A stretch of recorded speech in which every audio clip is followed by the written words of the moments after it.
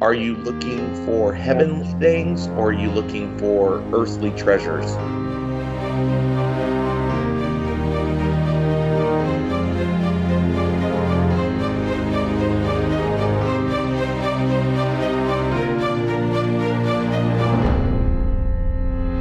Hello, this is the Adventure Through the Bible podcast. My name is Matt. Joining me today are our friends Eric. My name is Eric. And Tracy. Good morning. And Karen. Good morning. This sort of struck me funny that Eric was acknowledging his name. You just caught that. Yeah, my name is Eric. I was hoping the other two of you would remember. Oh man. Kicking it off with sincerity and a serious attitude. That's the way I roll, so we're good.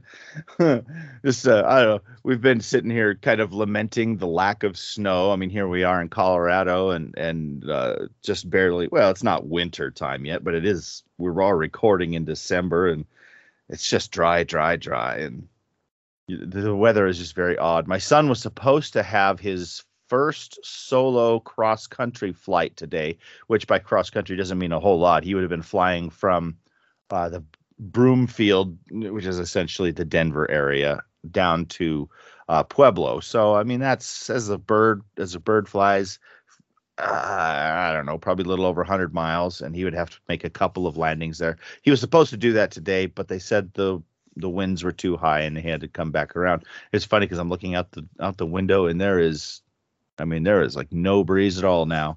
But I guess around the airports it was different. So I don't know. Well, weather high. I mean, that doesn't have to be like at ground level. Right. Yeah, I don't know. They said it was like 30 knots or something like that, which, I know how to tie a knot, but I have no idea what a knot means in wind. That's breezy. Yeah. And but just enough that, because I think he said they're not supposed to fly. He'd have to tell me, but I think they're not allowed at his level, not allowed to fly over 10 knots. So 30 was just way too high. But anyway, I don't know. Strange weather, things happening in December, and I don't know, oddities. Anyway, that has absolutely nothing to do with what we're talking about today. We are studying this week Isaiah chapters 59 through 63. Now, would you guys agree with me in saying that we've seen quite a shift from the beginning of Isaiah even into this week's reading? This week's reading almost felt like a big shift, where it started out with lots of warning. There's judgment coming down. The Assyrians are coming in. Israel is going to it's going to be taken away. You're going to get dispersed. And then it kind of went more, this week it seemed more has a redemption kind of quality, a good news kind of quality to it, that you know what, don't lose faith and hope, because I'm still with you. There's still a way. Yeah, there was the judgment. Then there was a little bit of, this is what you ought to be doing, and then this week it seemed like a whole lot more of God saying, I'm here for you. I'm here for you, and we're going to make things better. That's the way I was seeing things. Yep. So Isaiah 59, it begins with kind of a recognition that the Israelites have been separated from God in ways that they maybe didn't realize and certainly wouldn't hope for, and certainly God didn't hope for. And I was kind of seeing verse 1 there kind of almost as a rebuke to the way Sennacherib had been talking to them during the siege, where Sennacherib was saying, don't think your God can save you because he hasn't saved any of these other gods. And now you got God saying, don't think I can't save you, but your sins have separated you from God. That's kind of a big spot to start here, where you're not in a good place. It's not because God can't save you. It's just because you've walked away. the chapter kind of continues there, saying that no one is calling for justice and no one is looking for truth. Basically, you can't find it if you're not looking for it. And this is where the society had kind of fallen to. And this is one of those places where I think we can see the reflection of our own. How do you expect to find this if you're not really looking for it? This reminded me, these first couple of verses where it says, it's, surely the arm of the Lord is not too short to save, nor his ear too dull to hear. But your iniquities have separated you from God. Your sins have hidden his face from you so that he will not hear. That reminded me of David saying, if I had cherished iniquity in my heart, the Lord would not hear me. Right. And then so this is not one of those unknowing sins. This is knowing sin. And it does impact God's interaction with us. And they go on to describe, like Isaiah goes on to describe, like, this is what's happened, and this is what's happened, and this is what's happened. Like, there's no mystery how this has come to be. Right. That the sins we see here in Isaiah, most of chapter 59, this is not an accidental thing. This isn't I just lost my willpower in the moment and I sinned. This isn't it at all. This is nope, we're going there and you can't stop us. We're just going to go ahead and move forward in sin. And it's gone from private sins to public sins to civic. In 14, truth has stumbled in the public squares and uprightness cannot enter. And we feel that we have government problems now. This is apparently a very old problem. This shouldn't have been a surprise, but we can remember the times where a king would somebody would come across the law tucked away in a corner of the temple somewhere, and everybody would be amazed that they hadn't had it all along. But that was because everybody just kept pushing it away. But I think it's too, is when I read through this, I just kept seeing, and there is no justice, but I keep looking, and it's every act of life almost, and I think it's when times are tough and you say you want justice, but you're not putting forth those qualities for justice. You're not doing what you need to do, but you're wanting justice. And I think that this is just repeated over and over, and it's like bringing to light once again what you're doing to part from me. Mm-hmm. But you're asking for justice. Mm-hmm. And it's like you're asking for the results of something, but you aren't willing to do the thing to make the results. It's kind of like, hey, guys, hey. Mm-hmm. Yeah, well, when you get into the second portion of that chapter there is a somewhat of an acknowledgement of it seems, because they're recognizing that justice is a long way, but that it's because they have so many sins, and they're so mired in it that as they try to look for justice, they can't find it. They don't know what it looks like anymore. I think maybe that's part of it. They just really, at this point, they just don't even know what it looks like anymore.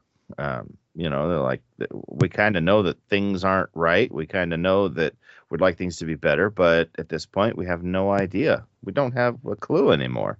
I think it's building on top of each other, because if you look at verse 12, for your transgressions are multiplied before you. I think it's the snowball effect. It starts slowly, and then pretty soon it just gets out of control. Mm-hmm. Absolutely. Yeah. And, they do, at least at this point, they are starting to confess these sins and, hoping, it's like they have a desire to do something for them at this point. Now, they've gotten to the point where the people who are trying to turn away from it, it says they are prey to the people who remain in it. When you try to do right, when you try to be the guy who wants to make a change, when you try to be the guy or the gal, not to be exclusive. I'm not that sensitive, but thank you. Okay, you're a cool guy, Karen.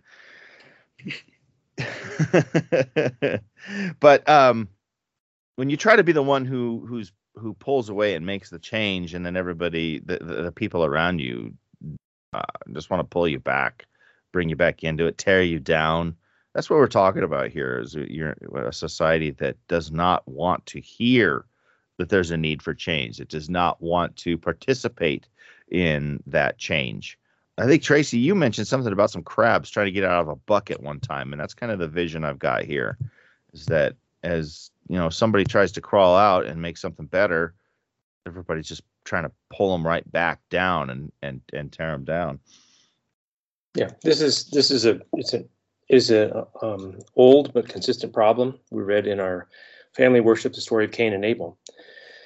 Abel offers the sacrifice according to God's instructions, and Cain decides he's going to kind of do it his own way, and Cain's sacrifice is not accepted. And not only does this make Cain mad at God, but it makes Cain mad at Abel, because Abel has done the right thing and Cain has not.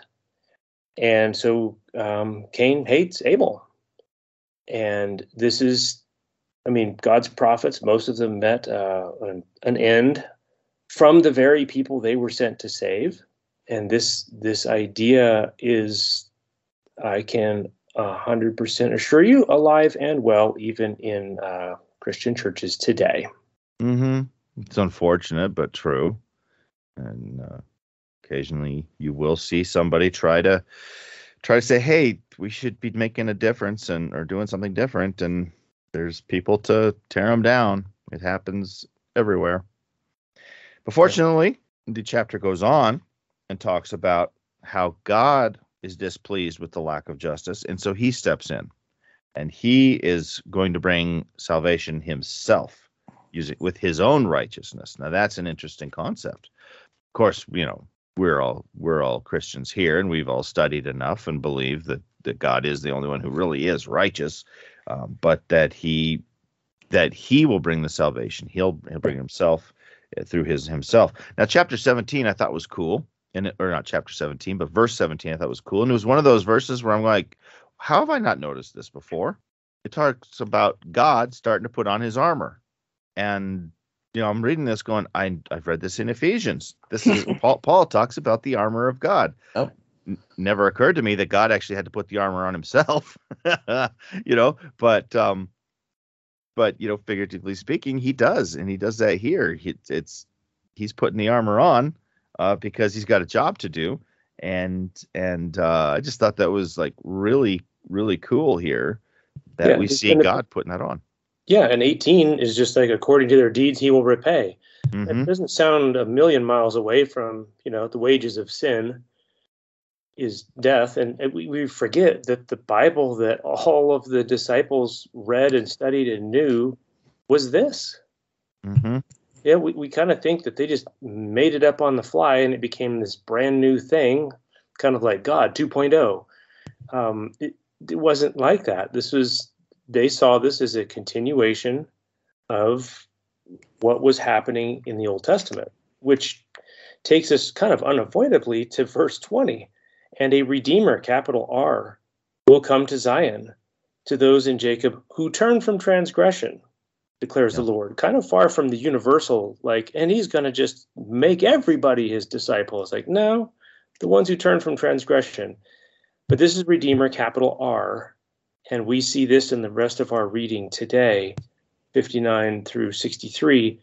It's just kind of like lightning flashes of prophecies of the coming Messiah that just show up and are like, oh, this has to be something not in Isaiah's day. This speaks to something far future. And this is one of the first ones in our reading today that I noticed. See, and I think, too, this is the part, if we hit like 19, like the end of 19, this is the transition to it. When the enemies come in like a flood, the Spirit of the Lord will lift up a standard against them. Then it jumps into the whole Redeemer with a capital R and saying, you know what, I'm going to put my covenant in your mouth and all your descendants' mouths from this time and forevermore. This is, I think, our whole transition now from, okay, this is what your sin is getting you. This is where at the point you're at, I'm going to get on my armor. I'm coming for you. I'm going to get you back. And now we're breaking into the whole, the redemption part of it and the good news and the salvation. I think this was the transition right here maybe starting at 18 or 19, that says, okay, I'm done with all the sin part. I'm done with the separation. Now this is how I'm gonna get you back. Yeah, it is. It does feel like a really like a big shift here, where God's like, okay, here I come. I'm coming in. And when we get into chapter 60, then it begins with a phrase, and I was kind of wondering if this is the beginning of the phrase, "Arise and shine." You know, the way we try to wake our kids up in the morning. It's like it's time to get up. It's time to go. It's time to start the day. You know, arise, shine. You said that because that's what I have in my notes. That little jingle that we always do for our kids. Yeah. You know, and give God the glory. Yeah. How's it go? Oh, you're thinking of the song. Yeah. Yeah. Rise and shine and give God the glory. That's not probably my best rendition of it, but it's what you get. No, that was great. Do it again, please. Rise and shine and give God the glory. I'll do it like Bob and Larry. Oh, boy. Rise and shine and give God the glory. Excellent. Well done. All right. Now that we've all derailed that, what other cartoon characters would you like? So as we get into 60 and we move forward, I had a number of question marks as to which things, and this again, we've talked about this in previous podcasts, which things we attribute to where as we're dealing with prophecy. Is this to Isaiah's day? Is this to just future in Isaiah's day? Is this to the coming Messiah? Some of it is, and Jesus quotes it in 61. We'll get to there, but and which things are to the far future? And it just that is just as a general statement and question, not verse by verse, but just saying, well, I noticed a lot of things here that seem to be like, oh, that's probably the coming Messiah. But that part of the coming Messiah probably is the second coming of the Messiah. Just here and there, there was a lot of kind of jumping in the timeline. And we've spoken about this in the past, maybe not on this podcast, but I know we have in past Bible studies, is that God's timing is kind of a different thing than our timing. He sees these things as an eventual accomplishment and a process, and we want to see things chronologically, and we want to know what's next. And God doesn't always operate that way. Seldom does, in fact. Did any of you guys notice that too as we're reading through the next few chapters? You never quite know exactly when he's talking about, do you? Because I mean, as we read through the stories, I mean, we can see it just seems like there's always it's amazing to me how God is able to put multiple applications into the same sentence, because there are times when you're reading it like that's got to be about us, but then you can also see, okay, that's probably about them, but maybe not a complete fulfillment. Maybe they saw a little piece, something that looks like it, but like you said, our timing is not God's timing. You know, we think so I can never say the word linearly. Sounds right. That we want cause and effect to be immediate, and it's just not the way things work. The balls get rolling now that they don't become anything until way down the road, and I think some of that is like when we notice something, when we notice there's a problem, when it shows up on our personal radar, then we want a response like, oh, hey, that needs to be fixed. That should be changed. That shouldn't be that way. That's unfair, whatever, right? Mm-hmm. But I would just theorize that probably that situation has existed before we noticed it. We just, and that God's been aware of it from the moment it first started. And you know what I mean? Like I think we get impatient because we only have enough energy for certain things.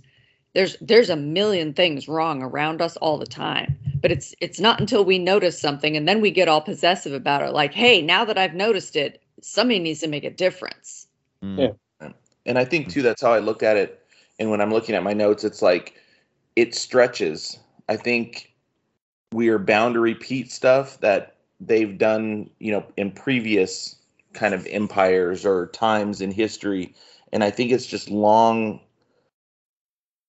How do we see? We're just bound to, we continue to repeat the same things. We have the same problems as they did that we're seeing in today's. And I think that God's word is just applicable the entire way. And it just gives us the guidance the entire way. It does to us. In chapter 60 in particular, I can see the beginning part of the chapter, the Jesus disciples expecting a different kind of kingdom. And I can see where they would get that from chapter 60 here. It paints an amazing picture of a future that is, I wonder, is this metaphorical? Is this literal? Is this what's going on? Is this a future that could have been but wasn't? It's in verse 3. It's like all nations shall come to your light. It's like, well, metaphorically, and kings to the brightness of your rising. I can see this, in relation to the Messiah, seeing the Messiah, but to Israel, my Bible has a little, section divider type thing with a headline, which is not part of the original text. But it says, the future glory of Israel. Well, when is this? Is this political Israel? Is this God's people Israel? Is this the Messiah Israel? In verse 5, then you shall see and be radiant. Your heart shall thrill and exult, or your heart, the note of that, your heart shall tremble and grow wide. It's going to be so exciting. It's going to be amazing, incredible. And I look at this and I think, wow, that sounds like a future Messiah second coming type thing. I can see how they would think it's a first coming. And the disciples, verse 6, I'm sure they look back at this and and a multitude of camels shall cover you, camels of Midian and Ephah, and those from Sheba shall come, and they shall bring gold and frankincense. Oh, wait, I know what that, I don't know. I don't know what to make some of that. Yeah, it's interesting because when I was reading through this, I was seeing how God was trying to get them used to the idea of diversity, because Israel had been so exclusive for so long, thinking that, we are the chosen children of God and we have it all, it's all here. This is what's going to be great. But then here in Isaiah, you're being told that, well, all these other nations, as the way the New King James talks about it, is the Gentiles, they're going to be bringing all this wealth to you and enriching you. And to me, that was kind of like saying, this is going to be a diverse thing. You're going to have all kinds of influence coming in from different places. And I don't mean like different religious influence, but almost different cultural influence. And that's going to enrich the whole experience too, because they bring different perspectives, different ways of seeing God. And yeah, I don't know. It was just kind of like open your mind to different ideas, different things, seeing things happen a little differently than you thought, and not thinking that you're the only ones who are involved with it. Yeah, I can see that. But you're that's just like we're saying. It's such a broad. There's such a broad application here. I think what you're saying is absolutely right too, Eric. I think. I don't know. I don't have a point. I'm just saying it would be easy to imagine the disciples reading this as they're thinking that they've met the Messiah in 60:14. And the sons of those who afflicted you shall come bending low to you, and all who despised you shall bow down at your feet. They shall call you the city of the Lord, the Zion, of Holy One of Israel. I can see reading that like, guys, this is it. Like, this is going to happen in our time. Mm-hmm. We're going to see this. And kind of their confusion, like, wait, what? What's happening? Mm-hmm. Totally. Yeah. Well, I just think there's a lot of things happening. I think there's a lot of things going on in there. And I think it's less literal than they are. Well, in retrospective, I think it's less literal than the apostles were seeing at the time, because I don't think it happened the way they were looking for it. Yes. And yet, I don't believe that means it's not true. It just means it wasn't the way they were expecting it to play out. Right. Right. Because we see in verse 19, we can skip back to if we want to, the sun shall be no more, your light by day, nor for brightness shall it be moon give your light, but the Lord will be your everlasting light, and God will be your glory. That is straight, I won't say out of, it's straight into Revelation 21:23 and Revelation 22:5. Right. It's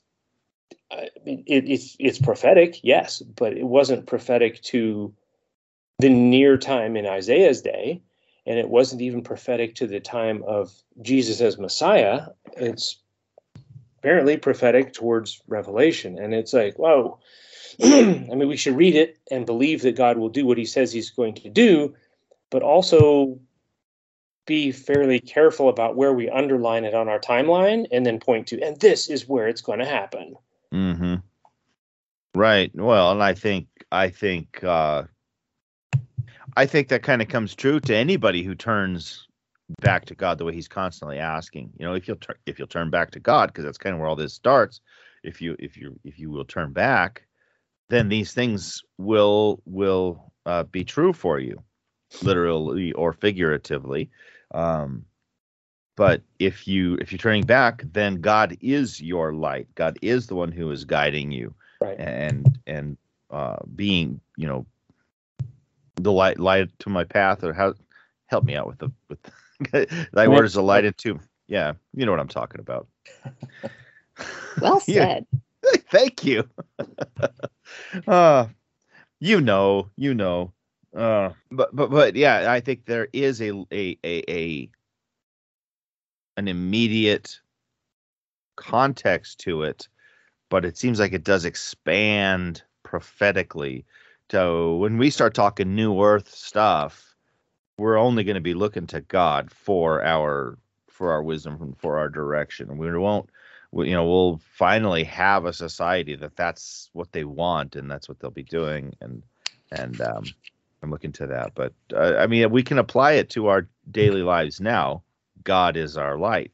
Look to God for our direction. And when we look at it in Revelation, understanding that this is going to be a broader, expanded thing. The way the chapter ended, though, I really liked that the way the people will be brought to the people will all be righteous, inheriting what God has worked for. That's an interesting concept to me, that we'll all just step into what God has worked for. It's not our work. It's not our deeds. It's not what we've done that has inherited anything. We've just stepped into it. We're just claiming it because God sets it out in front of us, and like, here you go, and we're able to just claim it. And that's particularly interesting since we're told repeatedly to get to work. Like, do these things, do these things, do these things. And so it kind of, like, from our human perspective, we feel like we've earned it. Right. But yeah, we're not. Yeah. But even then, you know, when we're doing this stuff, we're just stepping into what God has placed in front of us. We're just stepping into what's supposed to be there. It's still all God.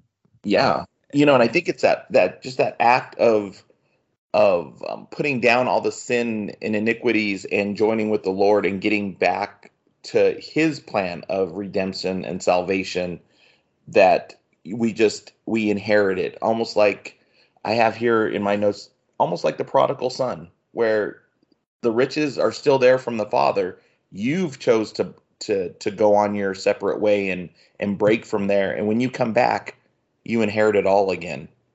You know what I mean? It's still his, but I think you just basically get on board once again by acknowledging him and you know, living by the statutes and the commandments. Yeah, God set up the party and he invited you, and you just have to go.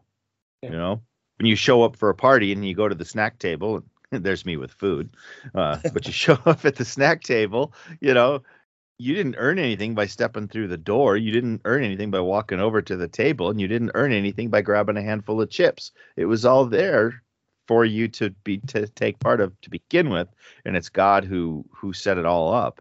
So yeah, it's absolutely not, you're not earning anything. You're just participating. Right. And I'm going to skip ahead just a little bit, I think. In 61:10, will greatly rejoice in the Lord, and my soul shall exult in my God, for he has clothed me with the garments of salvation. He has covered me with the robe of righteousness, which sounds an awful lot like one of Jesus' parables about a banquet and garments being provided. And all the way to Revelation, we put on what God gave us. It's grace. Many times there's the idea that the Old Testament, oh, we earned this. We kept the commandments. We did the thing. We had a covenant. And this is Old Testament theology right here, is that God is the one giving it to us. Mm-hmm. So if all of our righteousness is as filthy rags, then that explains why we need new banquet clothing. Yeah. And he provides it. Yep. Right. All right. Since we stepped into Isaiah 61 here, there's some big time messianic prophecy here. Yes.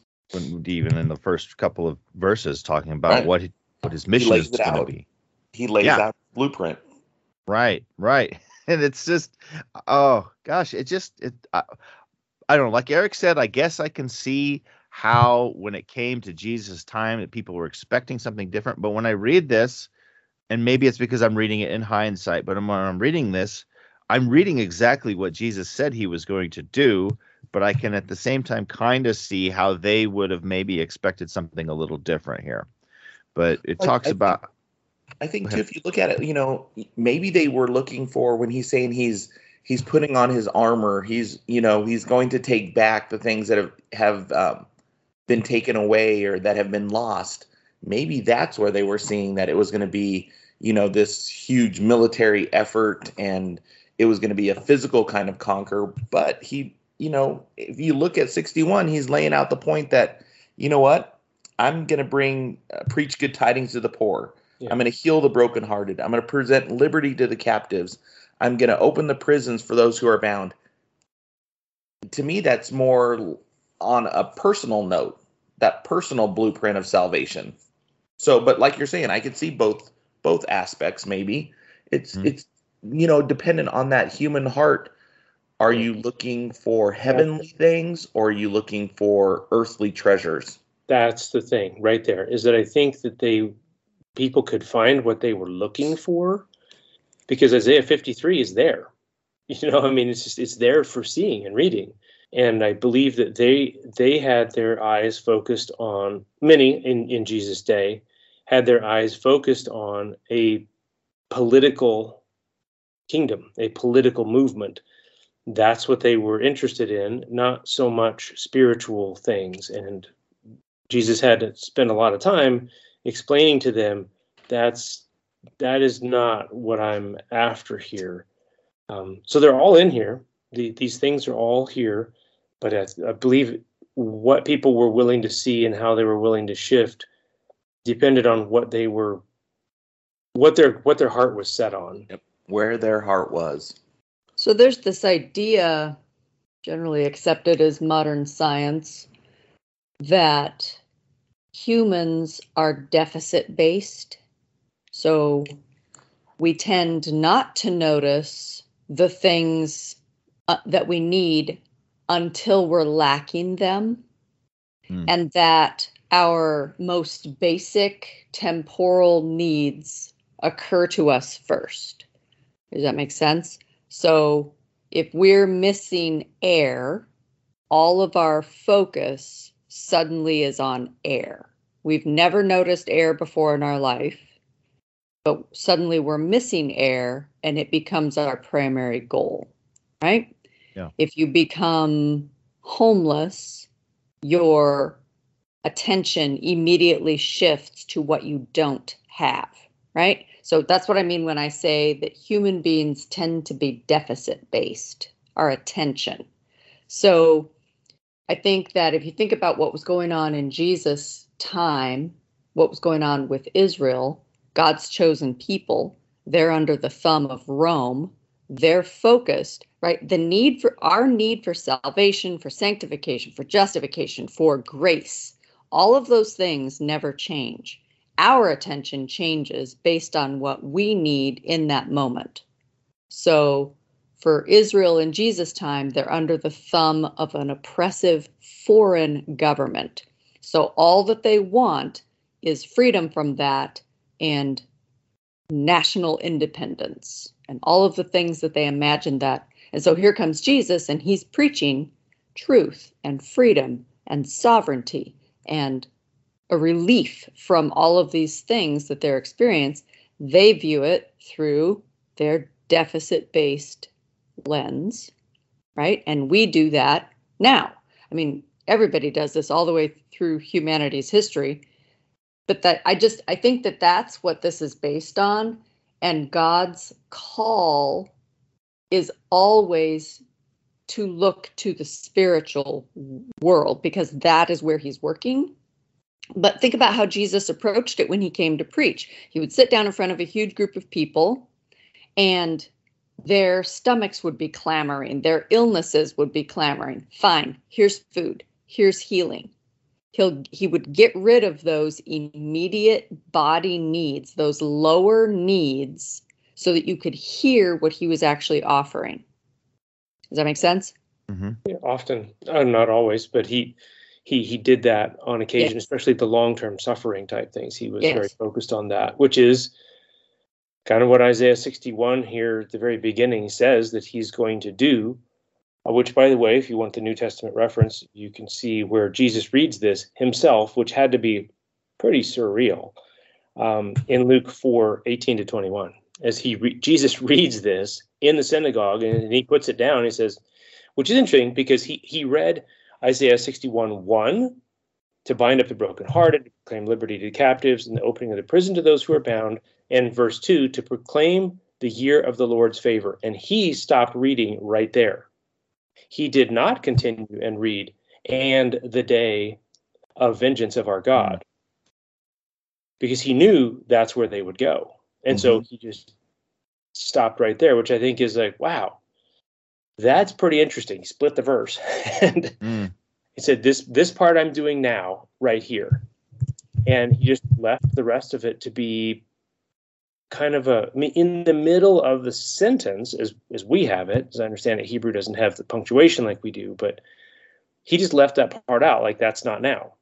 And the end of chapter 60, he says something very interesting. I am the Lord, in its time I will hasten it. And it's kind of like, well, this is the time for this, but not for that. And that's what he does. He calls the things that he needs to do. And he calls us in 2 and 3 and in the ministry of a Messiah that we know of as Jesus. But then verse 5 didn't happen then. Strangers shall stand and tend your flocks. Foreigners shall be your plowmen and vine dressers. That didn't happen in Jesus' name. Right.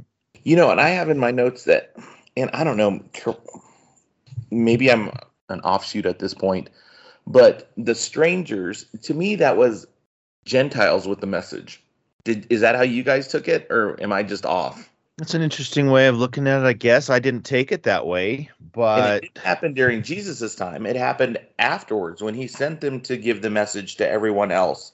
But, you know, I looked there, and right where Eric stopped in the beginning where he talked about the day of vengeance for our God, but I also see him repairing what was damaged and then saying, you know what, there have been, to me, in my notes I have that there were previously times that were better, and I'm going to rebuild the old ruins. I'm going to raise up the former desolations. I'm going to repair the ruined cities.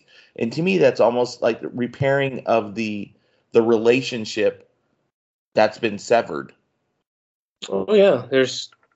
I get my point is like, it's complicated as we read this. And to Karen's point is like, God is primarily concerned with the spiritual dimension of our experience. Not that he doesn't care about our health, or he doesn't care about, not that he isn't interested in those things, but he is primarily interested in our spiritual journey. Right. Yeah. And that's, I think maybe that's a part that sometimes we have difficulty with, because we want to see that physical healing. And Jesus did provide that physical healing sometimes, but it was always in the context of someone's spiritual healing. I never saw Jesus just giving handouts. I never saw him just just randomly going in and healing somebody. It was always, what would you like me to do? Go and sin no more. There was always a message with it. It wasn't just handing a buck to this guy on the side of the road. It was often, but not always. Purpose. He healed those 10 lepers and he sent them all off, and there was no sermon at all. It was just like, okay, go be healed. And only one came back and was thankful, which speaks to Karen's point about the deficit part. As soon as they weren't lepers anymore, they're like, woohoo, that's over. And one of them was like, hey, wait a minute, this is actually pretty awesome. And he came back and thanked Jesus. Mm-hmm. So these are not bumper sticker answers. And they're more complicated than this. Yeah. And none of this is easy, because in order for us to see God's plan, we have to step out of our own nature. And we know that, we have to die to the flesh and we have to live in Christ. And we know all of those things, but it can get so hard when the needs of the world are so in our face, when the needs of our life are so in our face. It can be very, very difficult to continually buy into and intentionally step into the plan that meets those higher needs. Mm-hmm. But that's what it is, and that's what it's there for. It is there for for our ultimate destiny, not for our destiny in this moment here. Yeah, so there's some description of what the Messiah's mission is going to be.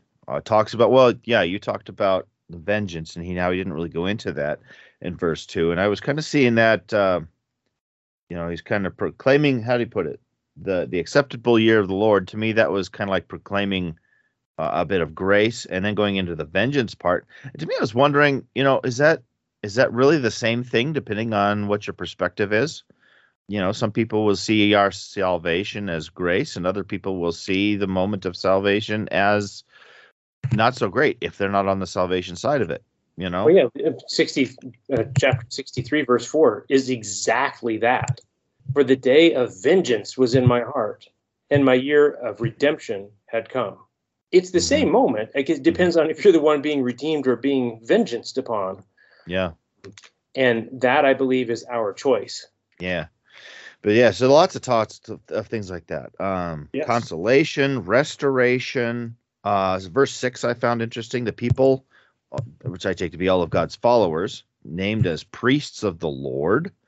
That should have been a revolutionary thought at the time, because there was only certain people who were priests, and it wasn't everybody.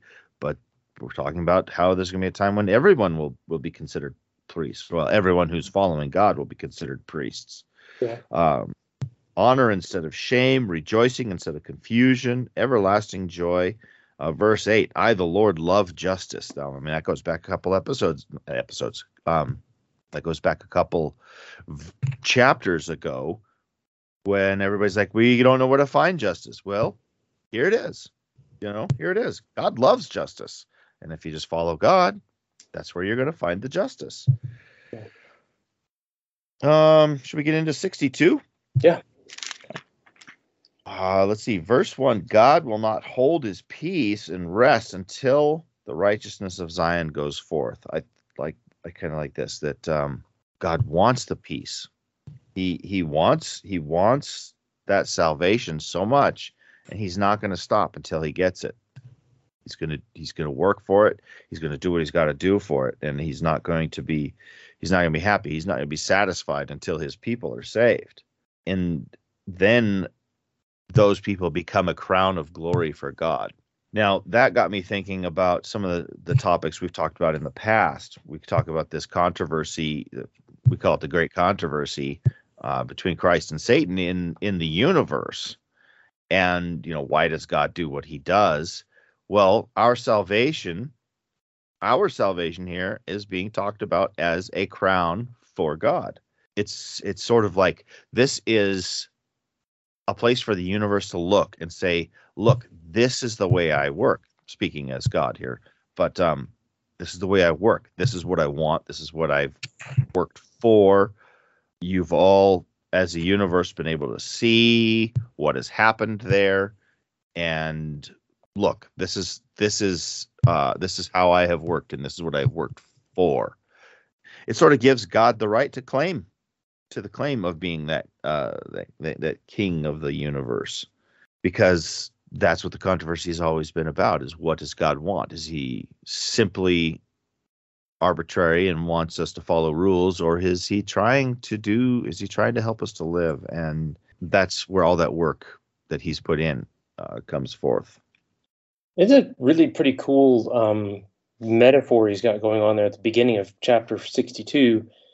At the end of verse 5, as the bridegroom rejoices over the bride, so shall your God rejoice over you. I mean, that's pretty intense. I mean, we're talking about the pre-marriage excitement between a couple, that's how God rejoices over us. And again, to Matt's point, is that we tended to think of the Old Testament as the smiting God, but here we have God as the one who is so excited about us that the metaphor is that it's a groom thinking of his bride right before they're married. And that is pretty, I mean, they make movies and books out of this. Like, you can't stop this guy, he's going to win the woman. He is going to make it to the altar no matter what.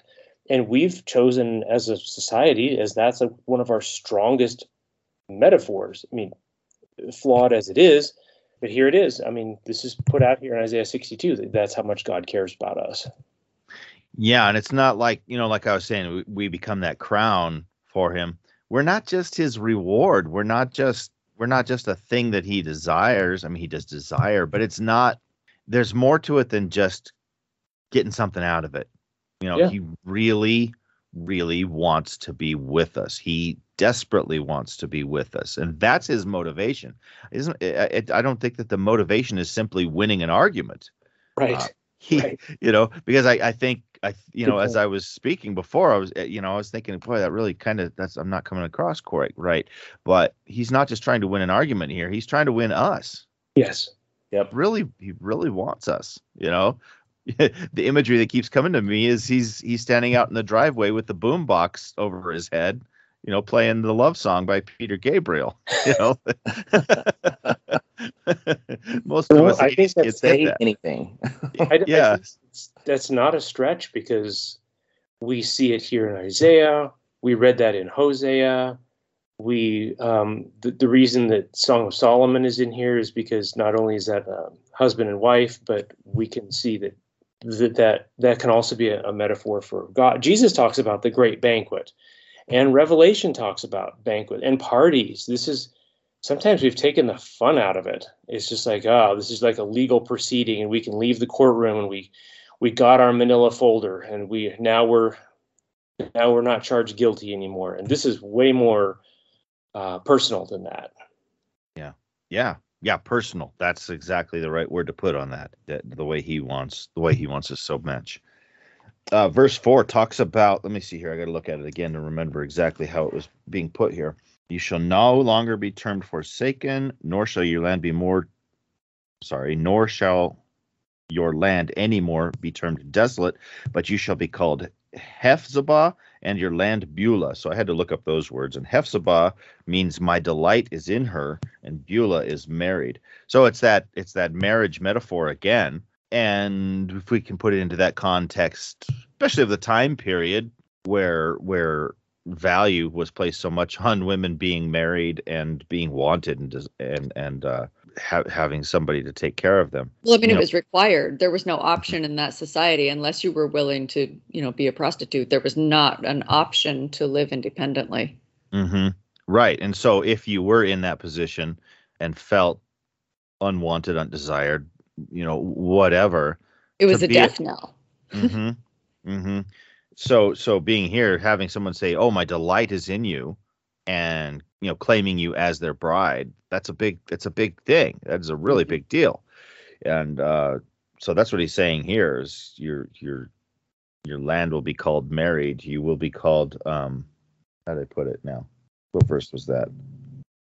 I derailed. Sorry. But anyway, I think you got the point, though, is that it just goes into what Eric was talking about God having that real desire for us. And I think the rest of the chapter goes on, and I was like, well, so when is this happening? Because it's all restoration. right? The rest of this is all rebuilding and restoration and satisfaction and all these other things. I was like, when does this happen? And then it came across verse 11. Behold, your salvation comes. Behold, his reward is with him, and his recompense before him. So this happens, as I read it, when he comes. I read this as this portion of it, anyways, as a second coming prophecy. I did too. I immediately had to go look it up. Revelation 22:12. Behold, I am coming quickly, and my reward is with me to give to everyone according to his work. And that was what was the verse there, Matt? Revelation 22:12. Yep, sounded familiar. And I made a note here, and I don't, everyone according to his work. But we've just talked about how much of the work that God did, and now we're talking about how people be rewarded according to their work. But the work they're doing is God's work. Yes, So, so that was an interesting. It's an interesting thing to look at there. This is not you. It's not you doing stuff that is granting you this reward. You're stepping into what God has provided for us to do. Yes. And that is where the reward comes from. You're showing up to the party, you're showing up to the party, and you get to have the chips, as it says, it goes back to 61:10. For he has clothed me with garments of salvation. He has covered me with robe of righteousness. This is him. He's doing the saving, but we're still doing the things that are in conjunction with, or I should say, that resonate with that salvation. That's why John, when he was preaching before Jesus, do deeds in keeping with repentance. This is not lip service, and it's the book of James, but never to be confused. Those things don't earn the salvation; they simply show it. Before we step into 63, I wanted to point out one more verse here, verse 7. I like this. Give God no rest till he makes Jerusalem a praise in the earth. You cannot pester God. Or, it's like, just keep bugging him. Don't stop asking for this. Can you pester God? Can you ask him for something too much? And it would seem, no, you can't. If you really desire this salvation, if you really desire, just keep asking and keep asking and keep asking. It never hurts to keep asking God. Maybe, there's some times, if you keep asking him for a new car, maybe he'll give it to you, maybe he won't, but it doesn't hurt to ask, right? And it's just like, keep going to God for those things you need, for those things you want, and just keep going and keep going and keep going. So I don't think you can wear him out with asking. So in 63, I kind of set this up interesting. This was like an interesting question and answer session. This is the way I was seeing this. It was like, trying to remember who's doing the questioning and who is doing the answering. It's almost like Isaiah is asking questions and then God is answering the questions, because it starts out with basically, who is this? Who is this who comes from Edom, the one who is glorious? And the answer, I who speak in righteousness, mighty to save. So who is this who comes from Edom, traveling, I who speak in righteousness? So it's an interesting conversation happening here. But I don't think he's an Edomite. I think we wouldn't want to get confused there. He's been to Edom. Yes. Which, if we flash back, was, if I recall, one of the sons of Lot, and that created, basically they were kind of Esau, wasn't it? I think it was one of the sons of Lot, but I'm getting a little fuzzy about that. But the main point here is not their genetic origin. It is the fact that they are metaphorically an enemy of Israel, way back before they were even a nation. Like the Philistines are kind of like, we're an enemy of Israel, and they're used metaphorically that way. And so is Babylon. Edomites are this way too. And so this is God doing battle. And yeah, it's a pretty, this chapter, verses, 3 to 6 specifically, are very, very apocalyptic. A lot of revelation language in here. He's becoming actively involved here. Yeah, so the question gets asked, why is your apparel red like one who treads the winepress? And he kind of comes back, because I have been treading the winepress, and I've been doing it all by myself. There hasn't been anybody to help me with it. I've had to do it all by myself. And there's blood on my garments. Plain. There's blood sprinkled on my garments, and that have stained my robes. Mm-hmm. He talks about the day of vengeance is my heart, and there was no one to help. Therefore, my own arm brought salvation for me. God has talked a lot in Isaiah about bringing salvation, and I mean, he's pulling no punches here. He's like, see, and I'm wondering too if that's, like we said just a few minutes ago, that's where Israel was confused or was looking to earthly gains from this. Yeah.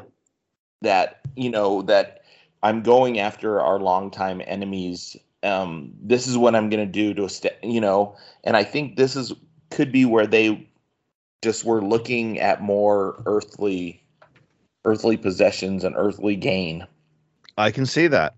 Yeah, we can see that how they would have looked at this, because of their perspective being so skewed by, I guess, where they were at the time, with Rome being in place, and of course after they get carried away to Israel to Assyria, and then later Judah to Babylon, they've seen their nation dismantled and rebuilt, and they don't want to see that happen again, and hoping that that's not going to happen with Rome. So you can see it, you can understand it.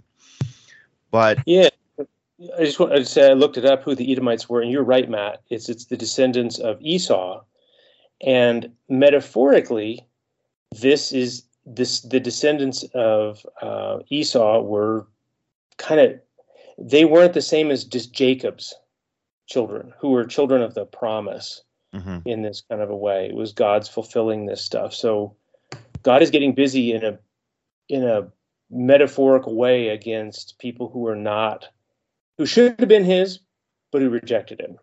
Yeah, and so God has to bring the salvation, and he's making that very clear. I brought the salvation. He says, my own arm brought the salvation. My fighting, my work is bringing the salvation. Now we get into verse 07. I will mention the loving kindness of the Lord. I mean, there's this is after the vengeance and all that stuff. Yeah, but I will mention it's another one of those transitions that I have marked here, is that, he was bringing the wrath and the vengeance and doing salvation on his own. And then at 7, it switched. To me, it transitions into the loving kindness part. And what do you need to do? Because then we jump down, and it basically says in 10, but they that rebelled and grieved the Holy Spirit. So it's like, okay, you got to do your part. I'm going to give you my loving kindness. I'm always going to be there for you, but you also need to do your part. Well, in verse 9, look at verse 9. I mean, how can you look at verse 9 and think that this is only a vengeful God? In all their affliction, he was afflicted. Yes. And with the angel of his presence the angel of his presence saved them. But with all of their affliction, he was afflicted. When stuff happens to us, he feels it. How can we comprehend that? Can we comprehend that? The God of the universe feeling our sorrows, the God of the universe feeling our maladies. When we hurt, he gets it. He understands.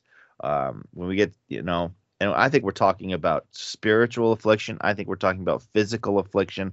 I think we're talking about all that garbage that sin has poured onto the earth that we have to deal with, with sorrowful hearts and aching bones and illnesses and sickness and all of it.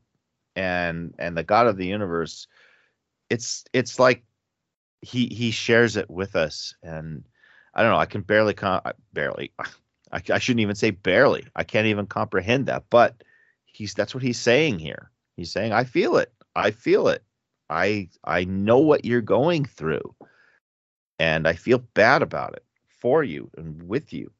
And he wants to save us from it. And so that angel of his presence saves us. But but then, he felt our affliction, but then we rebelled, just like Tracy was talking about. But then it says they remembered. He says he remembered, and I kind of took that as Israel, the nation of Israel. It says he remembered in verse 11.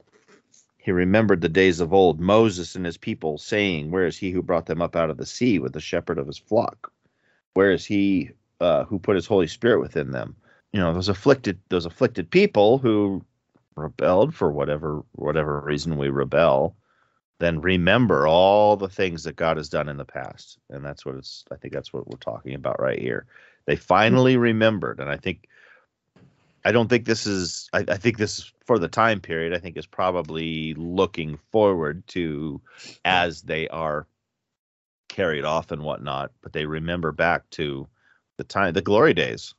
And I think we mentioned this over and over, over the last, I'm going to throw it out there, another pitch, 100 episodes, is that, he is always there to remind them. It's like, you have had victories. You have been with me and seen my wonders. Don't forget that. Don't forget that, because I'm still here. I'm still the same God, and that could still happen. You just have to make that change. That you just have to get on board. Yeah, it's always the invitation. Just get on board. So then we see just a slight shift again here as we finish up chapter 63, because the end of chapter 63 really is going to lead into 64 with our reading next week, but it's the beginning of a prayer of penitence. And we're starting to see now we've gone from the judgment, and then we've gone into God's desire for salvation, his attitude of salvation, and remembering his mercy. And now we're starting to see a shift in the ideas of the people, and where they're asking God in verse 15, "Look down and see us. Where's your mercy? You're our father, even though Abraham never knew us." Now that's an interesting, they consider themselves the children of Abraham, understanding that promise given to Abraham, but they're recognizing the covenant, I think, given to Abraham, that they're all supposed to be part of this thing. And so they're kind of calling on that. 17 was an interesting verse. "Why have you made us stray?" Like, I mean, when you read that on its face, it's like as if God caused them to fall, to move away. Yeah, that's so strange. Yeah. And so, why have you made us stray? And I kind of put my own note there. Why did you let us do this? Why did you allow this? Because it's not, I mean, we've read enough of it. We all know this wasn't God's fault that they strayed. He's like the whole message has been, God's always like, come back, come back, come back. And now why did you make us stray? But I mean, we've kind of talked about that, like with hardening Pharaoh's heart and things like that. God allows things to happen. But I guess it's an honest question to ask. Why did you let us do it? And I can, I kind of see in the background God going, let you? Who let you? But then they ask God to come back to us, which is the same thing that God is always asking for. Come back. So it seems like maybe there needs to be a little perspective shift here on the part of the people, but at least they're starting to look in the right direction again, because it's not God that is strayed. It's obviously them, but their perspective on all of this is maybe not quite there yet, but they're starting to get in the right direction. Yeah, and then it kind of finishes off in the middle of this prayer here, which is where the chapter ends. Basically, we haven't lived in the land very long, but we've become just like the people around it who never knew you, which made me think of Matthew 7. I never knew you. So there's a recognition here finally that the people are at fault, that they know that they've strayed away, and now they are finally turning to look for that reconciliation. And it'll be a while before they really get it. But anyway, that's kind of where that chapter ends off, right in the middle of that prayer. And we'll probably end up reviewing that again in our reading for next week. But any last bits anybody wants to toss in before we close it for the week? Just remember that it's a cyclical experience that they had, ups and downs, and at the end of it, God was always there to invite them back. The danger is if they had gone so far astray, they didn't want to come back. Mm-hmm. Right, and that's why we need that big correction that's coming up that we'll end up reading about. But I think it also goes with just like Eric was saying, you know what? But God is always there. God is always standing at the door knocking, ready for you to invite him in. It's just, are you willing to do that? Yeah. I think just like Eric said, it's, sometimes they answer the call and sometimes they don't, and they stray farther away. Mm-hmm. And have to deal with the consequences. Yes.